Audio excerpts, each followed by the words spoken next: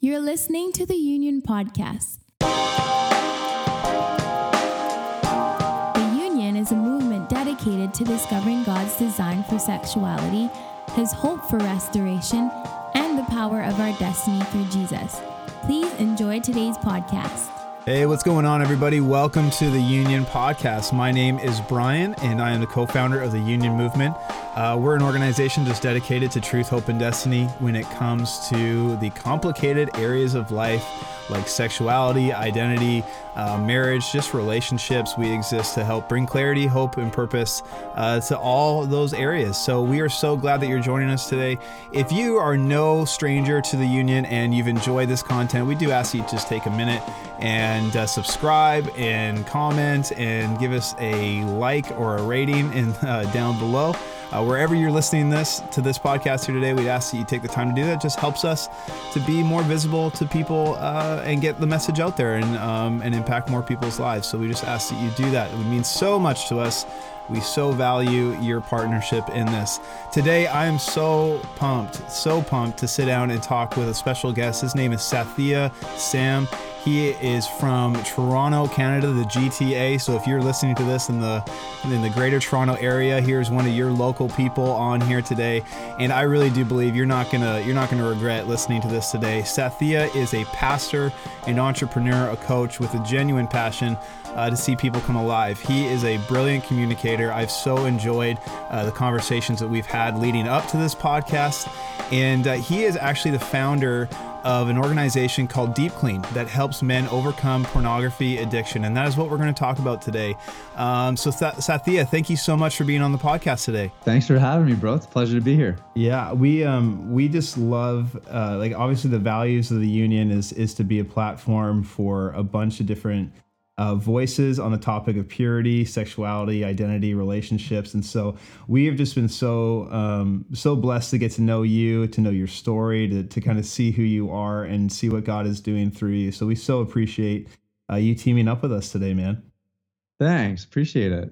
Now, for those of us who, maybe have never heard of you before, what are you about, man? Like, I know you've been married to Shaloma for how long now? A whopping 9 months. 9 months, man. Yeah, so we're just getting started here.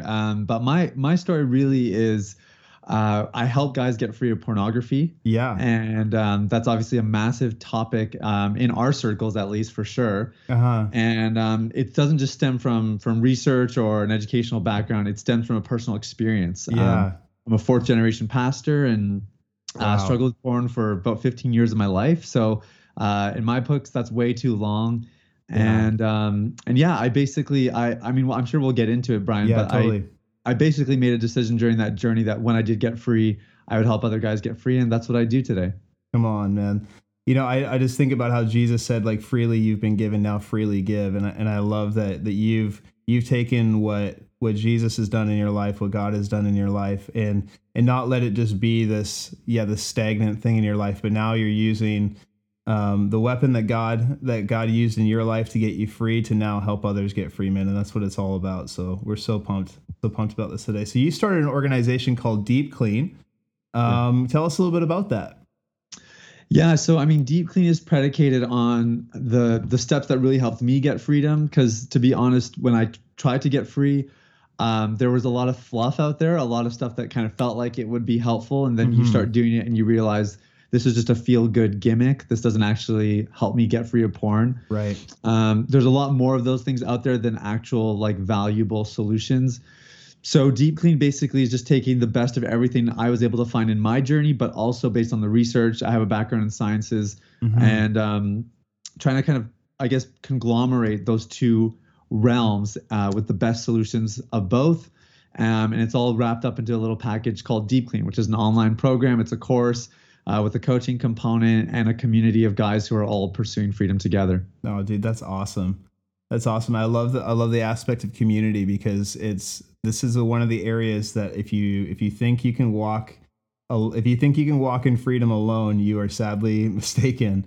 And so I love that you have built an online platform for community, but just as many outlets for people to have that connection real accountability and genuine sense of belonging, because man, that's the fuel that helps us to walk in freedom. I know for sure. So that's amazing, man. That's awesome. So totally forget to do this part. This is one of the things that we've tried to do all the time, is just the random question. It's our icebreaker random question. Oh, nice. I didn't put it in the notes, and that's probably why I forgot, but I didn't want you to be prepped in any way. So here's our random question. And I go, Sathya, if you had to eat one food every day, every meal for the rest of your life, what would it be? Okay, this is an easy question right now because I'm fiending on this frozen pizza by I don't even know the name of the brand, but it's like this pepperoni pesto pizza. Dude. And it's so good. I ate a whole one last night. I'm not even ashamed of it. Come on. So that's an easy answer for me, bro. I would eat those all day. Oh, dude. Yeah, totally, man. Yeah. That's awesome, man. I think I could maybe say the same. Like, I'm totally a taco guy. Like, I know I could eat tacos like all day, every day, and not even feel ashamed. Like, not even think about being ashamed.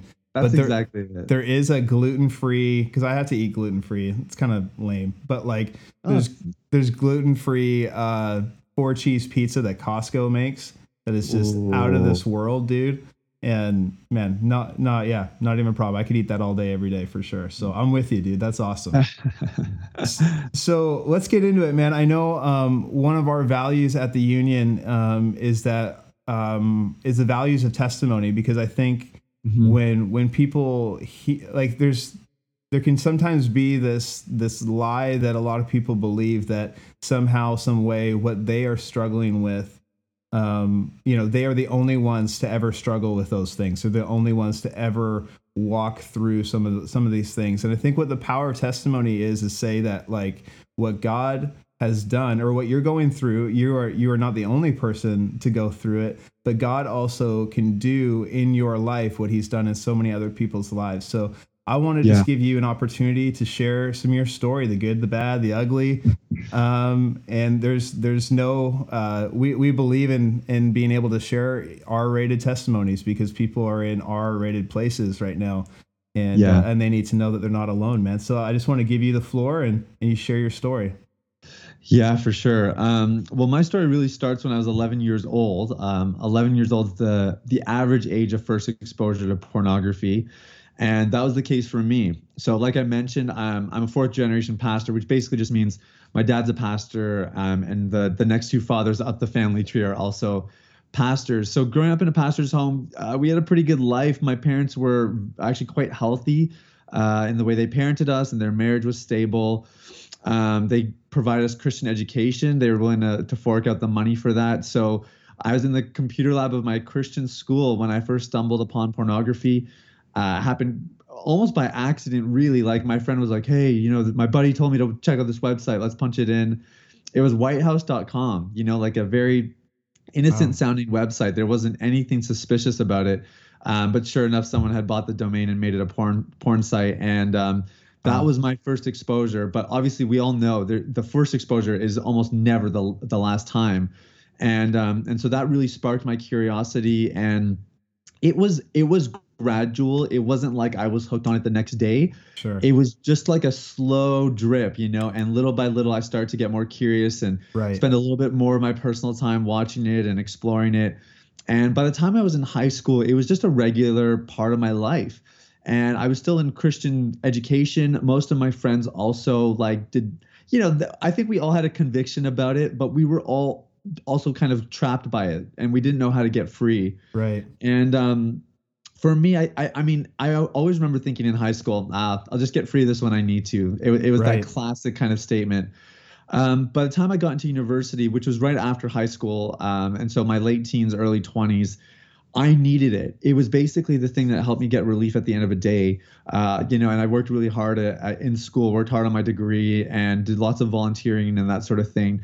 And I always looked forward to having that outlet at the end of the day to just kind of release and unwind, and then whatever else. Yeah. And I think that's when I realized this is actually a pretty big problem. And I don't think I can actually just stop this when I want. And sure enough, in the middle of my degree, I completed a degree in biology. And I was in a very anti-God environment, obviously. Unfortunately, the science world is quite atheistic. Right. And so a lot of my beliefs really hit the road.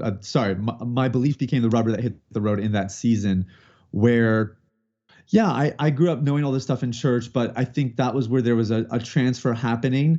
But I wasn't sure if I really owned those beliefs. I wasn't sure if I actually believed all those things. Sure.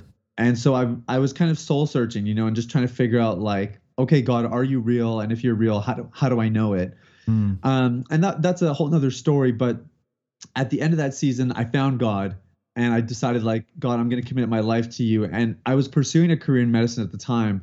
And very shortly after I made that decision to really give my life to Jesus, I felt a call into ministry, which I had kind of resisted for a very long time because my dad was a pastor and I never wanted to be like my dad, classic stuff. Well, yeah, the normal pastor kid, battle, yes. Right? I get it totally. Yeah. So that's what it was. And when I eventually kind of, I guess, succumbed, so to speak, and said, God, yes, I'll do it. I realized like, okay, there's a couple things I'll probably need to clean up in my life if I really want to, give myself to God. Sure. And it was like, it's just basic things. It was like my language wasn't great. I drank a little bit too much on the weekends with my friends, and I was looking at porn and masturbating on a pretty regular basis. Right. And changing my language was not hard at all. I was able to drink a lot more responsibly. Again, those were things that like, I think I probably did them, but more for social purposes, fitting in and whatever else. And those things just paled in comparison to God, and the things I had found in him. Right. But I could not for the life of me shake porn and masturbation. And so when I kind of realized how big of a problem it was, I went looking for solutions and I could not find very much. And so a lot of people out there were just saying, get an accountability partner, pop in an internet filter in your browser. It was all very surface level kind of solutions. Yeah. And I got really frustrated. I was probably about 21 at the time, maybe. And I didn't get free until I was 26. So it was a 5-year journey of trying different stuff. Like I said earlier, most of it didn't work, but I found a couple things that were really, really helpful. And those are what really moved the needle and eventually pushed me forward. And I had always prayed, especially during that season, I thought, I want to get married one day. Yeah. I don't want to take this into my marriage. I learned at a young age that marriage is a magnifier. So someone told me that, and I'm so grateful. Absolutely. And so I prayed, God, help me get rid of this thing before I meet my future wife. And so sure enough, in 2016, February 2016 was the last time I looked at porn. And I met my now wife, Shaloma, November 2016.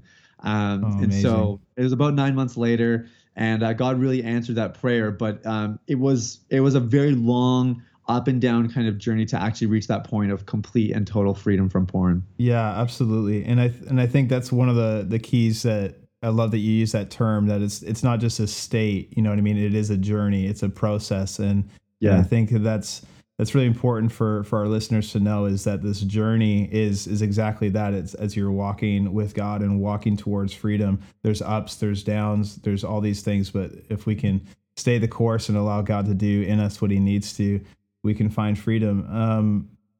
I think one of my questions for you is like, I can imagine that, and in my own story, I could just speak from experience that a lot of times there's a temptation to just deal with the surface issues. Like you're saying, we're going to get a filter on our phone or on our computer or whatever. You're going to get accountability partner. You're going to get a purity band or your purity t-shirt. You know what I mean? And you're going to bounce your eyes. You know what I mean? Like all that stuff. And yes, those are all great things. And like, my goodness, when it comes to the walk of purity, when it comes to living a life of purity, it's just like, there's nothing that's off the table. You got to do what you can. Like, it's a war. And so you gotta do whatever you can. But I think some of us, and I know there was a season in my own life too, where I felt like that's all I was doing. And I was just stuck in this continual addictive cycle where, like where it'd be 2 days or where it'd be 2 weeks sometimes. And I'd be doing all those surface things, but I would not actually get to the root issue. How would you say, or what would be your take on, how would you help people see how they're stuck in their behavior, or even like the root issue behind the fruit that's showing itself? Because I think in some ways porn addiction is just a fruit of maybe a deeper issue. Yeah. I mean, the way I say it is all behavior is rooted in belief. Right.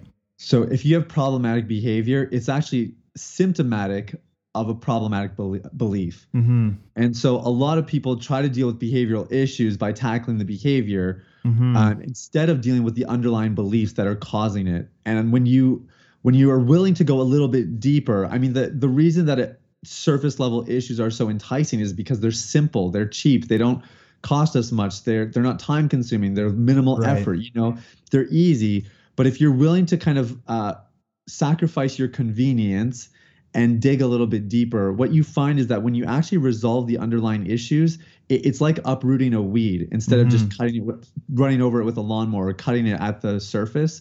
You actually uproot the entire thing, and then the behavior takes care of itself as a result. Sure. So, yeah, go ahead. Oh, what well, I was.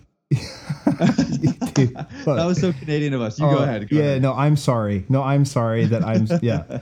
No, you can't be sorry. I'm the Canadian here. I'll be sorry. I'm the most Canadian. I think one of the things I wanted to ask, like in your story, what was that underlying issue that you found? What was maybe that underlying root problem that this, or root source that this issue was kind of getting its power from, getting its energy from? Yeah, well, it would have been two things. One was just emotional needs, unmet needs, and the other thing was some cracks in my identity, if I could put it that way. Sure. So the emotional part, one of the best ways to illustrate it is actually the longest I went without looking at porn in that 15-year journey was a little bit over a year. So this is the crazy thing, is you can actually go months, even a year without looking at porn, but still have those roots at play. Wow. And one way or another, they'll surface. So I'm 18 years old. I'm in university studying biology, and I start dating a girl. And up until that point, I'm 18, so I guess I'd been struggling with porn for about 7 years at that point. It started when I was 11. So I'm 18 years old, and we were sexually active in the relationship, kind of like the classic, we're not having sex, but we're fooling around. Of course, yeah. So over the most of that relationship, I actually didn't really watch much porn because I had another outlet. Right. So I still had the emotional void. And rather than using porn to medicate the void, I now had like sexual activity in my relationship to meet the need. And not surprisingly, when that relationship ended, I was back in a downward spiral, caught up in pornography again, because now that void is still there.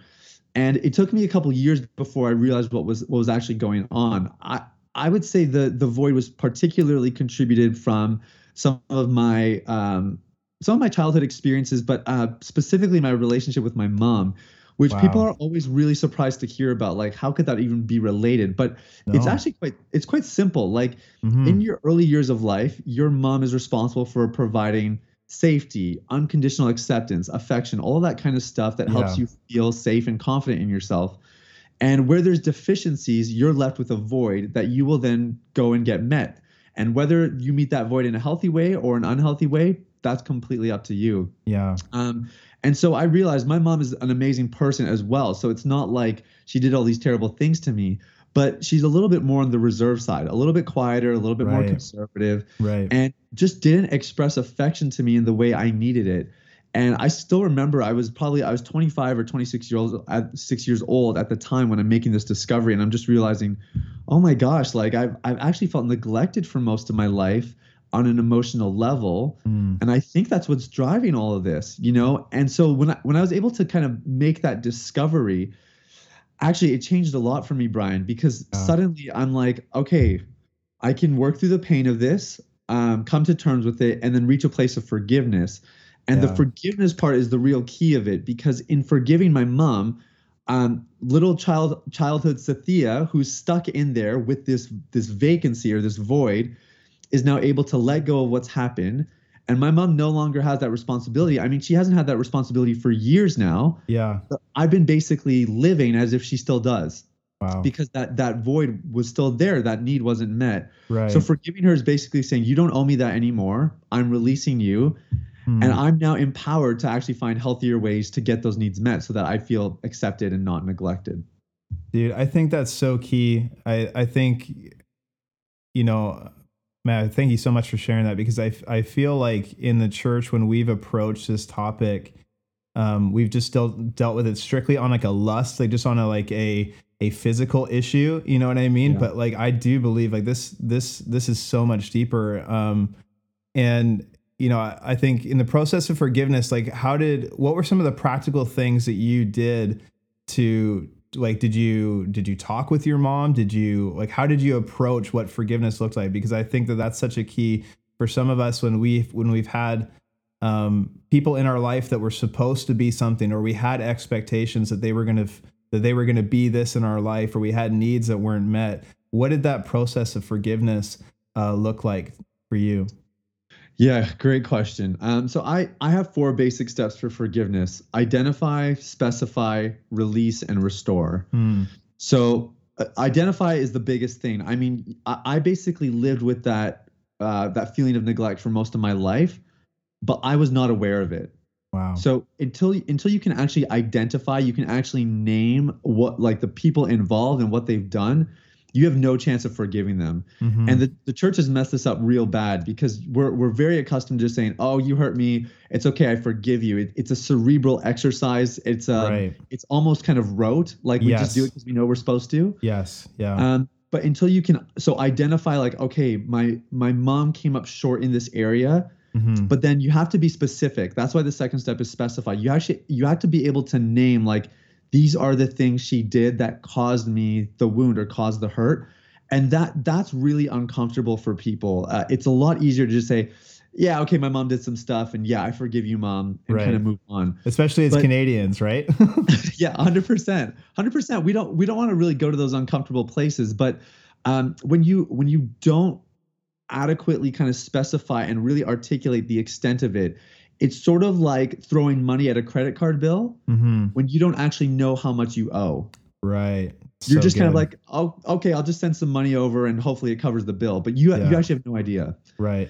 So you actually want to get really specific about the debt that is due, so that when you get to step 3, which is releasing the person, you're actually you can with confidence say, I'm fully releasing you for everything you've done. It's complete, so that at the end of the month, I know my bill's paid off. I don't have anything in the back of my head. There's no loose ends.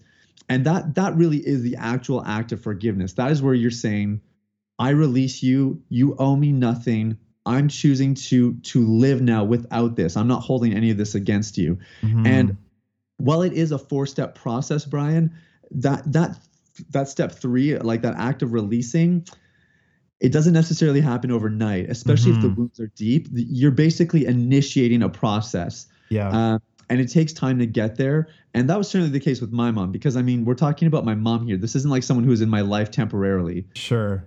So it's a process, and then you restore. And you hinted on that in your question. And I think sometimes it does mean you reach out to the person and you let them know, like, hey, I've been working through some stuff. Yeah. I think there's some best practices you want to have if you're going to do that. I don't think it's necessary. I always say, forgiveness is actually self-serving. It's not selfish, but it's self-serving. You do it for your sake, and there is a chance you get to restore that relationship, but it's not a guarantee.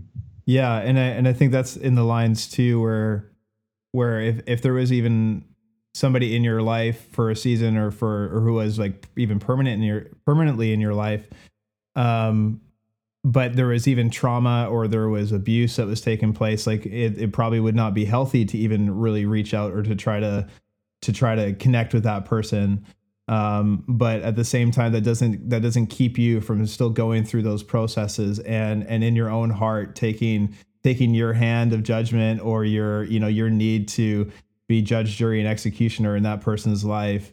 That might be a little bit extreme. It's a little bit extreme, but that need of like, or that feeling or state in your own heart of holding all those disappointments over their life, you can now let God be the one who works in their life and say, no, I bless you and I release you, man. That's so good. That's so good. Yeah. And I just want to add something, because a lot of people I do work with, unfortunately, have a history of sexual abuse, whether they've been abused or abusers. And I think one of the misconceptions about forgiveness is, if I forgive someone, I'm basically justifying what they did. Right.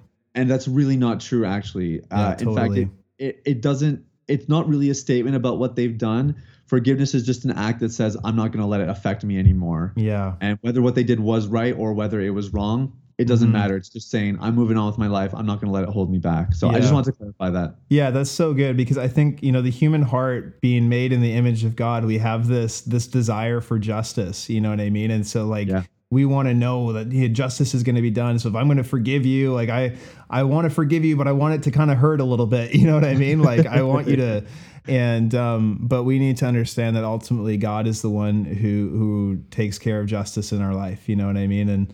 And that if we can be in a place where we're trusting God and where we're releasing all those things to Him, He's the one who's able to take them and bring them to a place of making things right. That's so good, dude. I appreciate you just sharing that. That's awesome. If somebody's listening right now and they're going, man, I'm stuck, whether it's for the same reasons or if there's other dynamics coming into play right now, they're saying, I need to make a change. What does that step out of the addiction cycle? What does that step into the journey of freedom look like? Well, it just depends on how long you want to struggle. It's not that hard actually to Google solutions. Like you can watch videos on YouTube and like we were talking about before, you can find an accountability partner or get an internet filter. But really, if you actually genuinely want to make a change in your life, you need to talk to somebody about it. And you need to talk to somebody who can actually guide you through it. So those might be two different steps. One might be you talk to your friend and it feels good to just come out and say it, or you talk to a parent or you talk to whoever. And then the other step might be, okay, and then I'm going to look now and actually get somebody to guide me through this process. That was my biggest regret probably, was that I didn't let other people who knew what they were talking about into my corner early enough. I just wish I would have done it earlier. I wish I would have brought them in right away. I know I would have got freer a lot more quickly.